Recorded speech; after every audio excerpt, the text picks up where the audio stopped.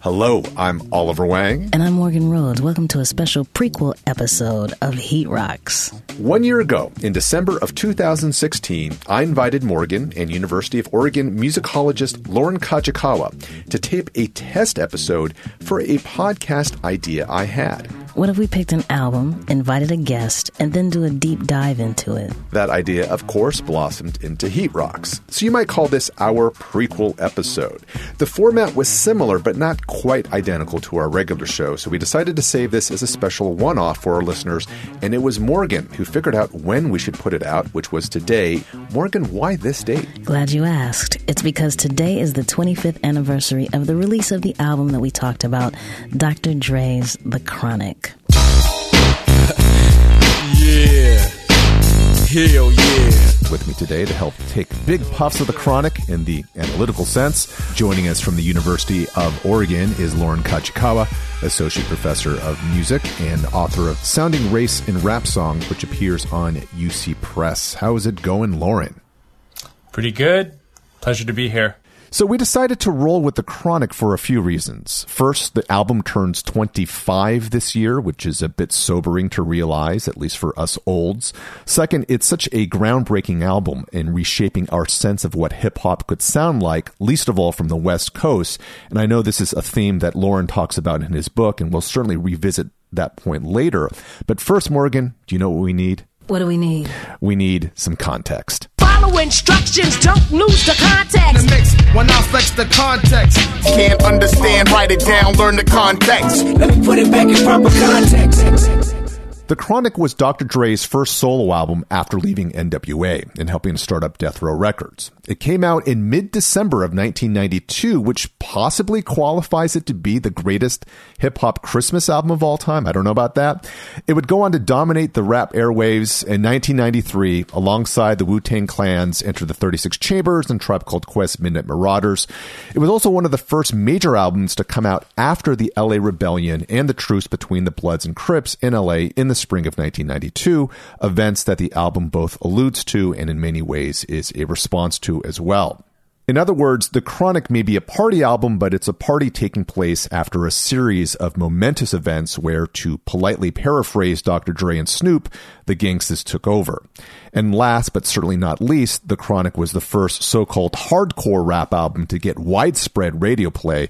And I think this is something that, Lauren, you have something to add here, right? Yeah, I think the amazing thing about this transition moment is that, you know, NWA's rise to fame and platinum album sales. The miraculous thing about it was they did all of that without any support from traditional media outlets, like no radio play. And that was, Jerry Heller's big problem when he was shopping the group around, was that, the big record labels looked at him like he was crazy, because how are they going to sell any records if they can't get any of those songs on the radio? And they were able to do it despite that through non-traditional marketing and just word of mouth, and really create a buzz around the group.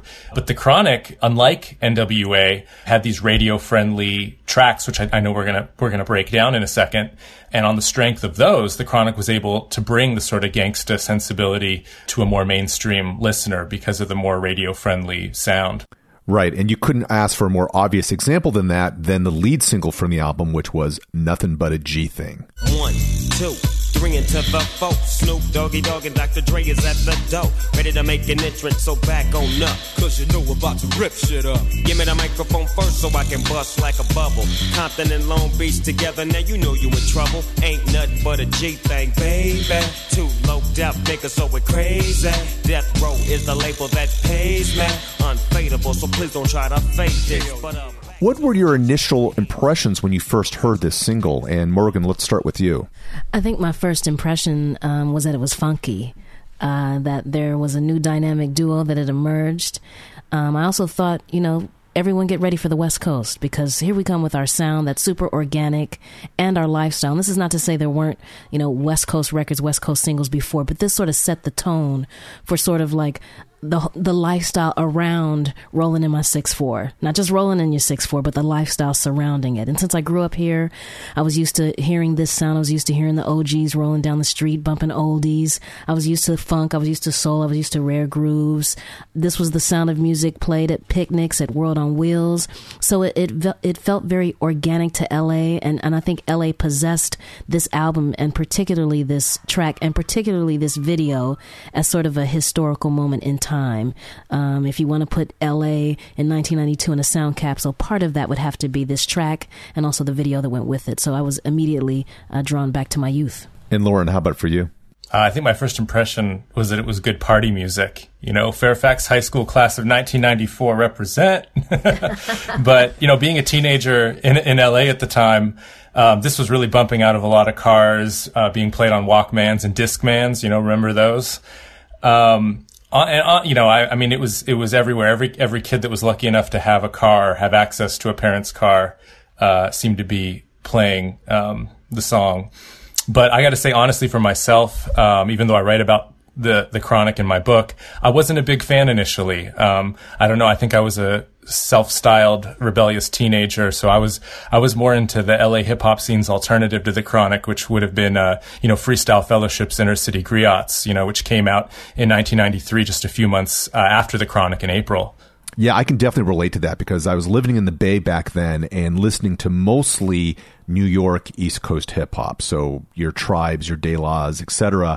Was not really checking for anything that Dre was doing. And I think part of that also was the fact that I considered myself to be much more of an Ice Cube listener. And because Cube and Dre, or at least Cube and NWA had beef, I just was not going out of my way to listen to whatever Dre was doing. So on several levels, G-Thing was just not likely to hit me. I think it really took me the better part of a decade to rediscover and re-embrace the Chronic for what it is. And while I would never deny that G-Thing is a Stone Cold classic, it's still not a single that I ever find myself wanting to listen to just on a whim. So I suppose old habits die hard. In any case, Lauren, I want to come back to you for a second here to have you explain on a musical level, what exactly is Dre doing here that we now recognize as being so innovative and influential? I have to say, most importantly, just that laid-back groove, which, for Nothing But a G-Thing, is an interpolation of Leon Haywood's 1975 song, I Want to Do Something Freaky to You.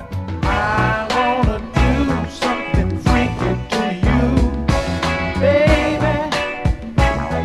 Oh, baby.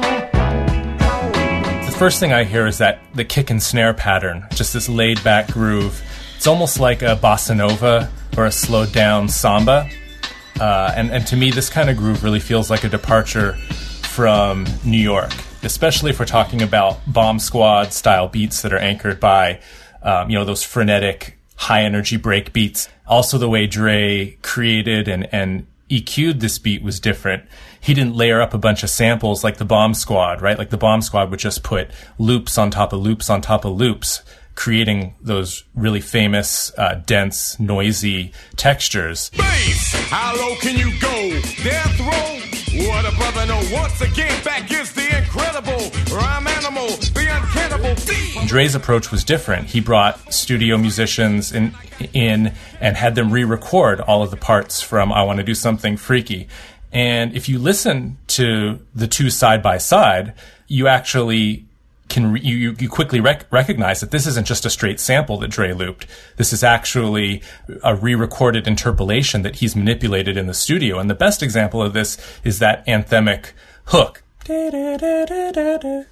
which Dre plays on the Moog synthesizer, but in the Haywood original, you hear it on these really lush strings. So instead of that sort of disco era lush strings, Barry White, Sound of Philadelphia, lushness and all of that kind of, all those connotations, Dre brings back that sort of sensuality and that laid back groove, but with a twist, right? It's more like Bernie Worrell, is playing it. Let's take a listen to what you're describing. Here is the Leon Haywood original again.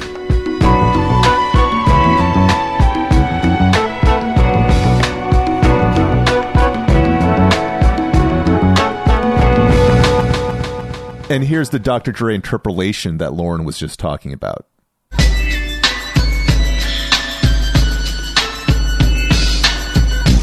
So not to take too much away from Dre, but Lauren, you've written also about the fact that as much credit as Dre gets for creating, innovating, pushing this particular sound that we've been talking about, it sometimes obfuscates the other people who were also pretty key in helping to develop this too, right? Oh, most definitely. I think the main person that gets overlooked here is Above the Law's Cold 187. Gregory Hutchinson is his born name. And a lot of people claim he's the true innovator of G-Funk. I think it's tricky in any, as a putting on my musicologist hat, it's tricky to give sole credit for any musical innovation to a single person because musicians don't operate in a vacuum, right? They're part of communities, part of networks where ideas are constantly being exchanged, sounds constantly being exchanged.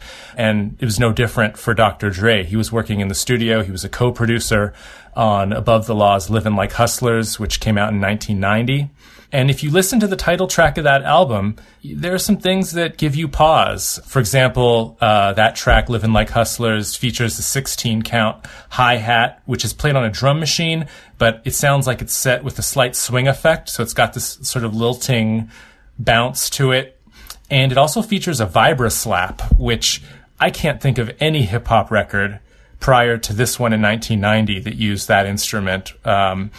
It gives the whole thing a kind of, laid-back 70s blaxploitation vibe.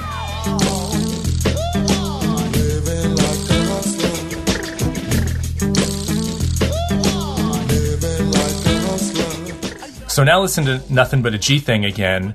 And what does Dre add to the Leon Haywood groove that isn't in the original I Want to Do Something Freaky to You? He adds a 16-count tambourine and a vibra slap, neither of which are featured in Haywood's original, and they help give the entire groove this more relaxed, laid-back vibe.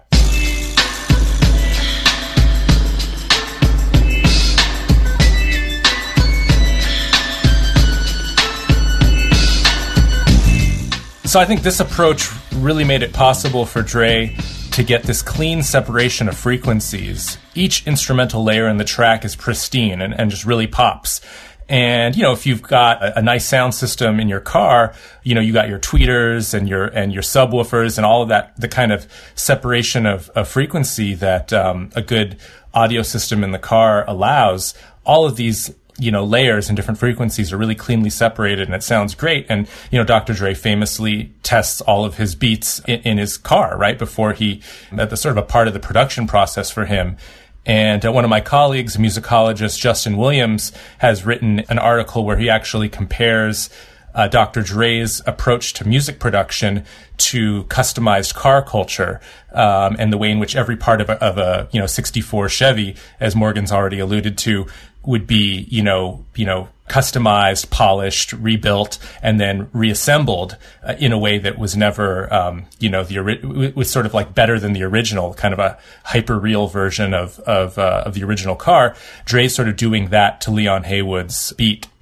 And of course, as Williams points out, right, the 64 Chevy and sort of customized car culture is a big part of the visual imagery. I know we're talking primarily about sound, but you can't forget the video, which was playing nonstop, on the box or on MTV at this time, which, it both Let Me Ride and Nothing But a G Thing, Dre in a 6'4" cruising around Los Angeles is a huge part of this.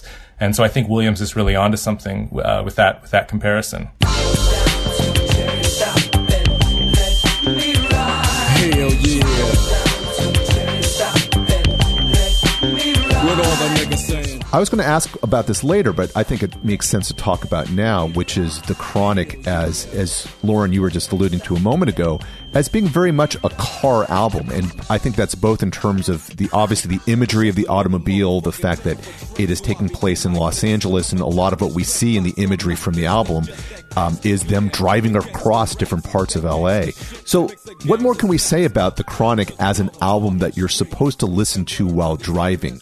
It's hard to separate LA away from the car culture. That was Sundays on Crenshaw, cars rolling down, and the cars were bonded together by crews. All the Suzuki Samurais were together. All the Impalas were together. All the Cadillacs were together. All the trucks were together. And so those scenes that play out in the video, if you're from LA, you remember that from Sundays. You remember that from Saturdays. And the tone, even in Ice Cube's video Good Day, when he's escaping the police, he's escaping in an old car. This is not the Autobahn. This is a dude rolling at, drive time speeds. You think, man, okay, you'd expect him to be going a little bit faster, but that's California. That's also the thing to me that separated us from the East Coast. Whereas by the time the Wu-Tang came out, all we could think about is where's this magical place called Shaolin, right? Everyone's walking and everyone's on the subway. The car culture was as important to the Chronic as it was to the city of LA and the state of California. It was about how we roll. It's the weed. It's just like the video, it's that somebody at the barbecue is packing. And in the video, it's the guy turning the steaks.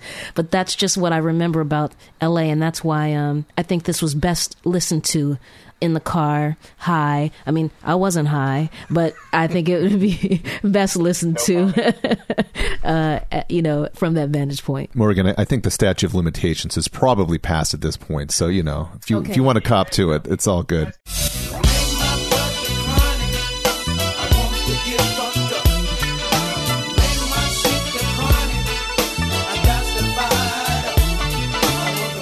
If you listen to some of Dr. Dre's earlier production on the second NWA album, or I guess maybe technically it's considered the third one, basically the one they recorded after Cube left, you can definitely hear some of his experiments with synthesizers, and he's beginning to develop the sound that really blossoms more fully on the Chronic, what we now call G-Funk. Why do I call myself a nigga, you ask me? Well, it's because motherfuckers wanna blast me and run me out of my neighborhood and label me as a dope dealer, yo, and say that I'm no good, but I felt like G-Funk took over in a remarkably fast period of time. I'm wondering, as someone from LA, was that your impression as well in terms of the speed at which it influenced other artists in the area? Absolutely. And one of the things that sticks out to me the most is The Brat. When The Brat came out, everyone was saying, wow, you sound just like Snoop. It was the same flow. It was the same speed, which was surprising because she was from Atlanta. I think that people embraced this G-Funk, P-Funk sound because people were, one, missing Parliament Funkadelic, and two, I think that it wasn't just the sound, it was the crew.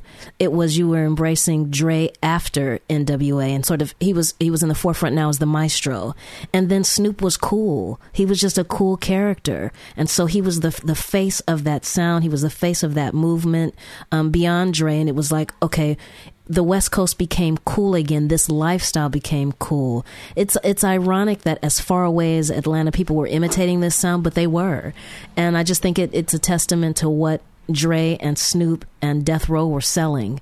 And it was a sound and it was a lifestyle. And I think that was catchy and timely. And I mean, just to interject for a second too, I wonder, since you were in Atlanta, I wonder, to what extent that also influences what you see, Outkast. It's only a few years later that they come out with a sound that's heavily based around Parliament Funkadelic as well. And it speaks to a certain kind of Southern identity, but it just seems like more than a coincidence, right? That's also in the wake of the Chronic. I'm glad that you mentioned Outkast because there's a real Atlanta dialect that it was the first time when I heard on the Outkast album, I was like, man, I know what these dudes are saying, but it's a thick Atlanta dialect, and everyone used to say that about LA. I had no reference point because I was from here, except when I listened to other albums, and I was like, wow, there is sort of Snoop does have sort of this dialect. Remember, he introduced all these terms. He introduced that drizzy, izzy. We hadn't heard that before. We even had a presidential candidate come out of this album, right? Right. These nuts. Exactly. These were things that we hadn't heard before, and so I think, to an earlier point, why this went over well was because they were selling a lifestyle, a language, a car culture, a folk hero in Snoop, that emerging star, and the maestro, who was Dr. Dre. We'll take a quick break and we'll be right back with Heat Rocks. Don't go anywhere. Hey, Helen Hong. Yes, J. Keith Van Stratton? What's the difference between a layover and a stopover? I have no idea. What's the difference between optimal and optimum? I have no idea. Well, what's the difference between an actual conversation and a promo for our new show on Maximum Fun, Go Fact Yourself? Nobody has any idea. Go Fact Yourself, the game show with celebrity contestants, super smart experts, and answers to questions you've never even asked. Listen twice a month on MaximumFun.org or wherever you get your podcasts. And be in the audience for our tapings of Go Fact Yourself in downtown LA. It's free. Go to GoFactYourPod.com for more info. We're having a very realistic conversation. Yes, we are. Should The Rock run for president? How about Oprah? Why was Pitch canceled? Does Ryan Murphy ever sleep? Settle a bet for me. Who's hotter, The Thing or Squirrel Girl? How can I take part in the summer book club?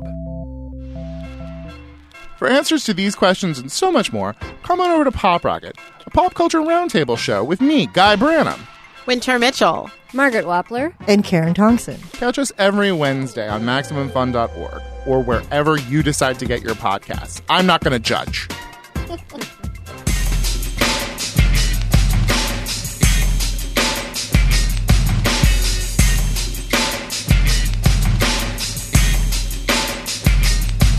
I'ma kick up dust as I begin to bust on the wick whack. Fucked up suckers you can't trust. When I kick up, I lick up. Your face gets smacked up when I rack up. So all your motherfuckers just pack up.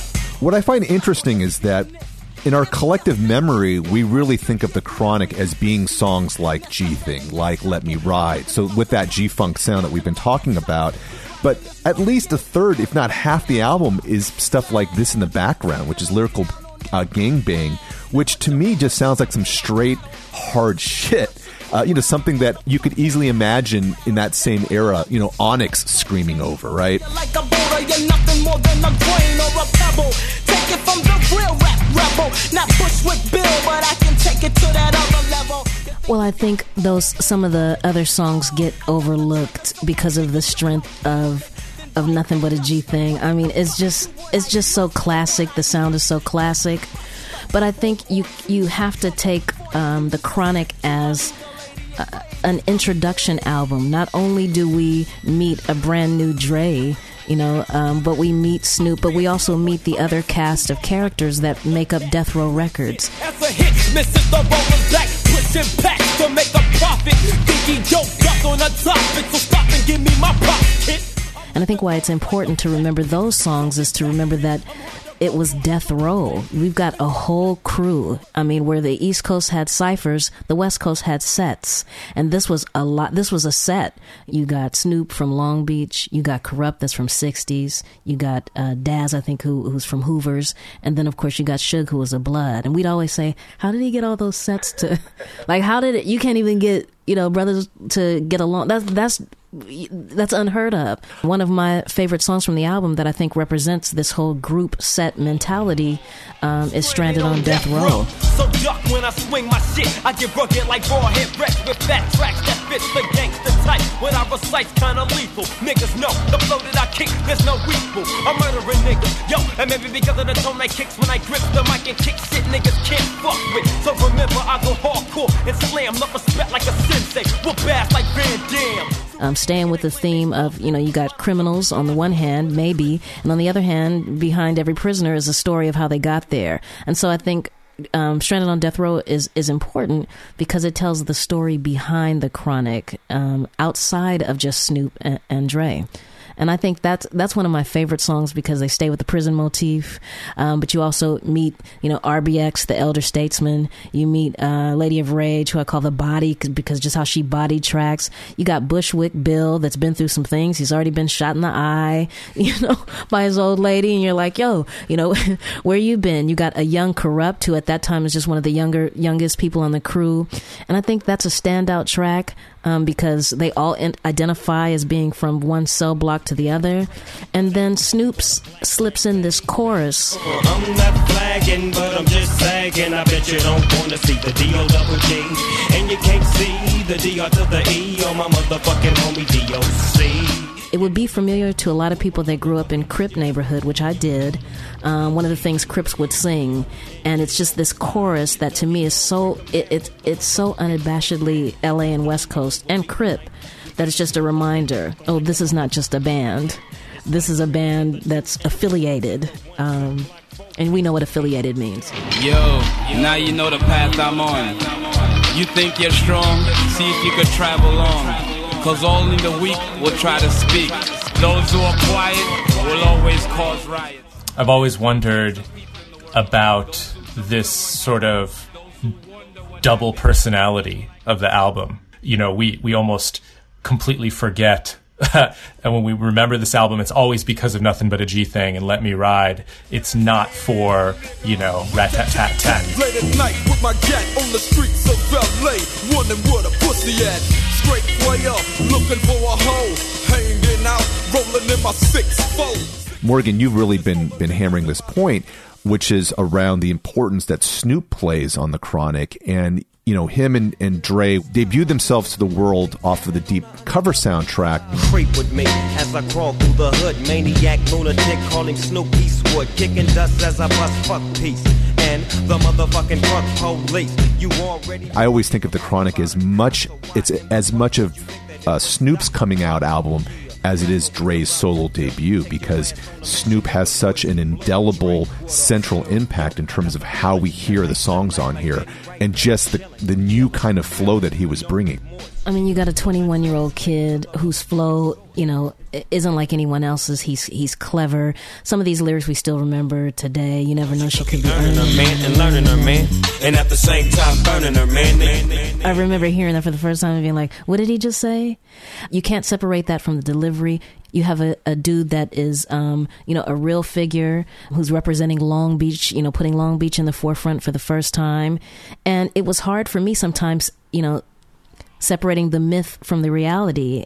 Later on, we'd hear about people being studio gangsters. I don't think he was a studio gangster. I think he was a gangster in the studio. And I think there was a lot of legitimacy to this, which he added. And he was an expert storyteller for the West Coast. All albums are made in a particular time and place that if you just kind of dig through it, you can find what that context is. But The Chronic in particular seems to be very much connected to Los Angeles of 92 through 93 because of both what it discusses on the album itself and just sort of the vibe that it creates coming out of this incredibly violent but arguably cathartic moment in Los Angeles, which of course is tied into the gang truce and a sense of new possibilities, despite the Rodney King beatings and the catalyst behind the riots and the rebellion. The Chronic seems to be really engaging with all of this.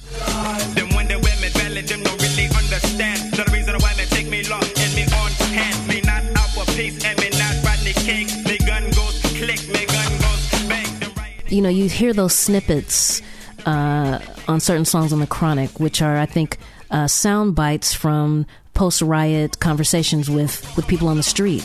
That's what they told us today. In other words, you still a slave. No matter how much money you got, you still ain't shit. Sitting in my living room, calm and collective, feeling that gotta get my perspective. What was happening politically, what was happening, racially was not lost on this bunch. By the time of The Chronic, we'd already had so many high-profile police brutality cases. We'd had Latasha Harlins. We'd, of course, had, the Rodney King thing. We had Ron Settles in Long Beach. We had Leonard Deadweiler in the 60s. We had Eula Love. But what was going on was not lost on them. And these were kids of a generation that had grown up out of that culture. What happens to young black males in the face of all these things that I just mentioned? And so I think it was very timely and topical, although the presentation might be different. It may not have been as academic, but what was going on wasn't lost on them. Bitches ain't shit but hoes and tricks. Lick on these nuts and suck the dick. Get the fuck out of here. Then I hop in my bitch to make a quick run. We can't leave a discussion of The Chronic without addressing the really rampant and virulent misogyny on the album as a whole. And in some things, with the passing of time, especially 20 plus years, things seem more antiquated. They seem almost quaint by comparison to today's hyper whatever. But somehow the misogyny and sexism on The Chronic actually feels as shocking, in fact, more so now listening to it as opposed to when it came out, where this was sort of par for the course for NWA and Dre's other projects. Though, again, I think The Chronic sets impressive new levels to its misogyny. And I'm wondering for both of you, how do you process the sexual politics and the gender politics of this album, nearly a quarter century later? No, putting the album in a historical context doesn't make the sexism or misogyny any more palatable. In fact, looking back, I find many parts of this album unlistenable today. And I do think that this is in some ways a kind of sort of the end game of a certain brand of hyper misogynistic and sexist rap that was coming out of the late 80s and into the early 90s. And that was a lot of NWA's initial appeal, especially when you're not going to get radio play. There was a kind of sensationalism, this kind of like, oh, have you heard this? I can't believe they're saying this, on a record. That was a part of the way that, NWA built a buzz around what they were doing. And a lot of it was meant to be humorous, super sexist and misogynistic, but there's a humor to it, which maybe I'm just too old for now, but I do think appealed to, young teen, even preteen audiences at the time. And this also, I think, speaks to another point that you've raised about the way the album is known for sort of moving gangster rap to the suburbs and to a wider and whiter audience. And I think, one way that artists transcend race is through sexism at times. And so, you have male artists making music for a largely, young male audience. And one thing that, in a sense, they have in common is, that it can be fun or feel, empowering in some way to make fun of women or put women down. And I think also you have to understand that this is in the context of Dre breaking from NWA and Eazy-E. And so some of the hyper masculine, super macho, aggressive, misogyny here is also, I think, about, who's the real G, in the wake of their breakup, and trying to establish dominance and supremacy. And so I think that the sexism and misogyny also, is related to that. Well, I think for me, the difference in thinking about this now is I'm older and, real, grown ass older. So for me, it's less palatable because I'm not like bopping to it in my car, bopping to it in the club in the same way that I was then. So now listening to it as a standalone, I notice it more. Obviously the words haven't changed and the sentiment hasn't changed, but I guess I've changed. And so for me, it's, I don't necessarily throw the baby out with the bathwater. I still think it's one of the greatest albums, hip hop albums of all time, and the aforementioned things that it had. It was big for the West Coast. It was a changing of the guards in terms of hip hop. So I don't want to take anything away from it historically, but there is still sexism and misogyny, involved in the album. Especially "Bitches Ain't Shit." That's just a hard.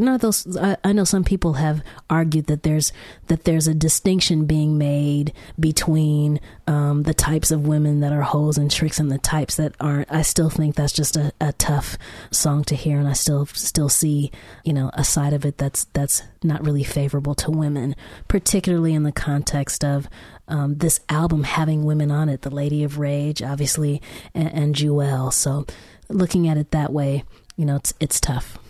I want to take us to the end of this conversation by literally talking and thinking about what the long-term legacy of Dre is. And to be very clear, I think both of your points around the sexism and misogyny in the moment still echo and haunt our memory of what Dre's legacy will be ultimately. And we saw this crop up with the discussions and controversies around the Straight Outta Compton biopic because it really whitewashes a lot of his violence and other behavior. So what you really have is this very complicated, complex, contradictory portrait of what we think about Dre. The one thing that stays with me, simply because we're talking about this album so many years later, is that Dre, much more so than almost any other hip-hop figure I can think of, there might be one or two other people, but he has transcended the times in a way where he stays relevant to some degree. He was there for Eminem's rise. He has been there for Kendrick Lamar's rise. Practically any artist out of LA more or less has to get the blessing of the king in order to be relevant within both a city, but also on a national or global level. So I'm wondering from both of you, when you think back on the legacy of The Chronic, what really stays with you? I think years later, we will remember The Chronic as one of the albums that also introduced us to Death Row Records, that went on to be sort of a big, huge conglomerate, a dysfunctional family, and a criminal enterprise. I think we will remember that we met the cast of characters that we came to know as members, as I mentioned some of them, but I didn't mention Jewel, and I didn't mention Warren G, and some of the people that made up this sound. I think this was the first and the beginning of record labels having a personality. Death Row was one, and then around the corner came Bad Boy, and then came Murder Inc. So they became, record labels had a personality. There were a bunch of things going on. To your point, Oliver, this did predate Illmatic, and it did predate, Wu-Tang, and it did predate, a bunch of other sounds from the East Coast, but this put the West Coast on a map. We will be remembered for this sound. We will be remembered for linking the sound of the 70s, funk and soul, to hip hop. This album, I can't even believe it's 25 years old. I sort of can't wrap my mind around that, but I'm projecting because I don't want to see myself as 25 years older. That's another show. But I think this will be remembered for the sound, for the style of it, and for our introduction into this whole world that was Death Row Records, and of course, Suge Knight, and then later Tupac. And not only does Dre continue to play a role in shaping the direction of and then careers of more recent artists, but it also shapes how we think about what the West Coast was at that time. I mean, the people who stayed with Ruthless Records, right, after the break in the group, that's why we don't remember that Above the Law played a role in shaping the sound of G-Funk. The whole on Deep Cover, 187, it's a nice refrain for that song, but I think it's also fair to get, that's also a reference to, Cold 187, at that time where they're working in the studio together. That's his tagline. And so the fact that we don't even remember, we have a selective image or selective memory of what West Coast hip hop looked like in the late 80s and early 90s, is in large part due to how successful Dre was in establishing himself as the person through which the gate through which people had to pass.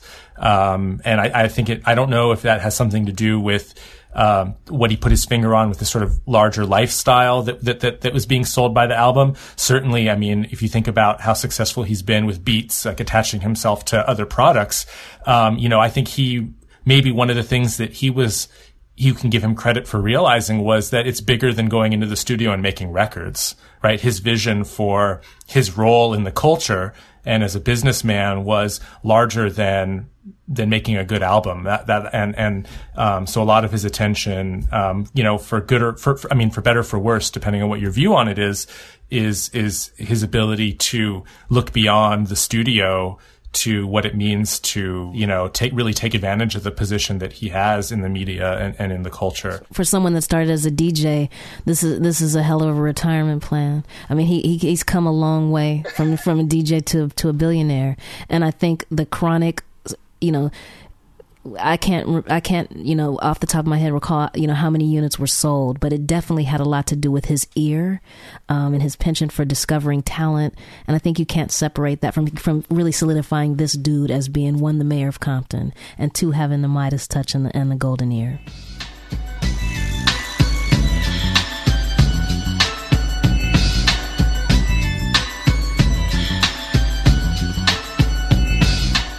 We got to wrap up here, but I really appreciate the time from both our co-hosts, Morgan Rhodes, and our guest, Lauren Kajikawa. Morgan, where can people find you?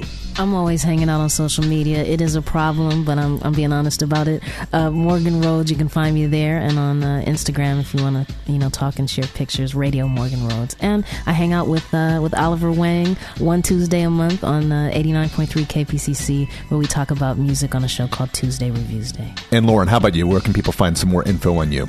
Or you can reach and follow me on Twitter at Lauren Kajikawa, or you can look up more information about my book, Sounding Race and Rap Songs, by visiting the University of California Press website, which is just ucpress.edu, or just Google Sounding Race and Rap Songs. In this internet age, shouldn't be hard to find. We hope you enjoy this special prequel episode of Heat Rocks. Special thanks to Lauren Kajikawa for joining us. Glad that we finally got to share this out there. Heat Rocks is part of the Maximum Fun family, produced by myself, Oliver, and Kara Hart. The prequel episode was edited by Oliver and recorded at his crib. Our theme music is Crown Ones by Thess One. Shout out to Thess for the hookup. Be sure to follow us on Twitter and Instagram at Heat Rocks Pod, and you can find a link to our Facebook group on our webpage, also at heatrockspod.com. That's where we will post show notes for every episode, including a track listing of everything that you've heard today and other goodies. Again, that's at heatrockspod.com. Good to see you, Oliver. Good to see you too, Morgan.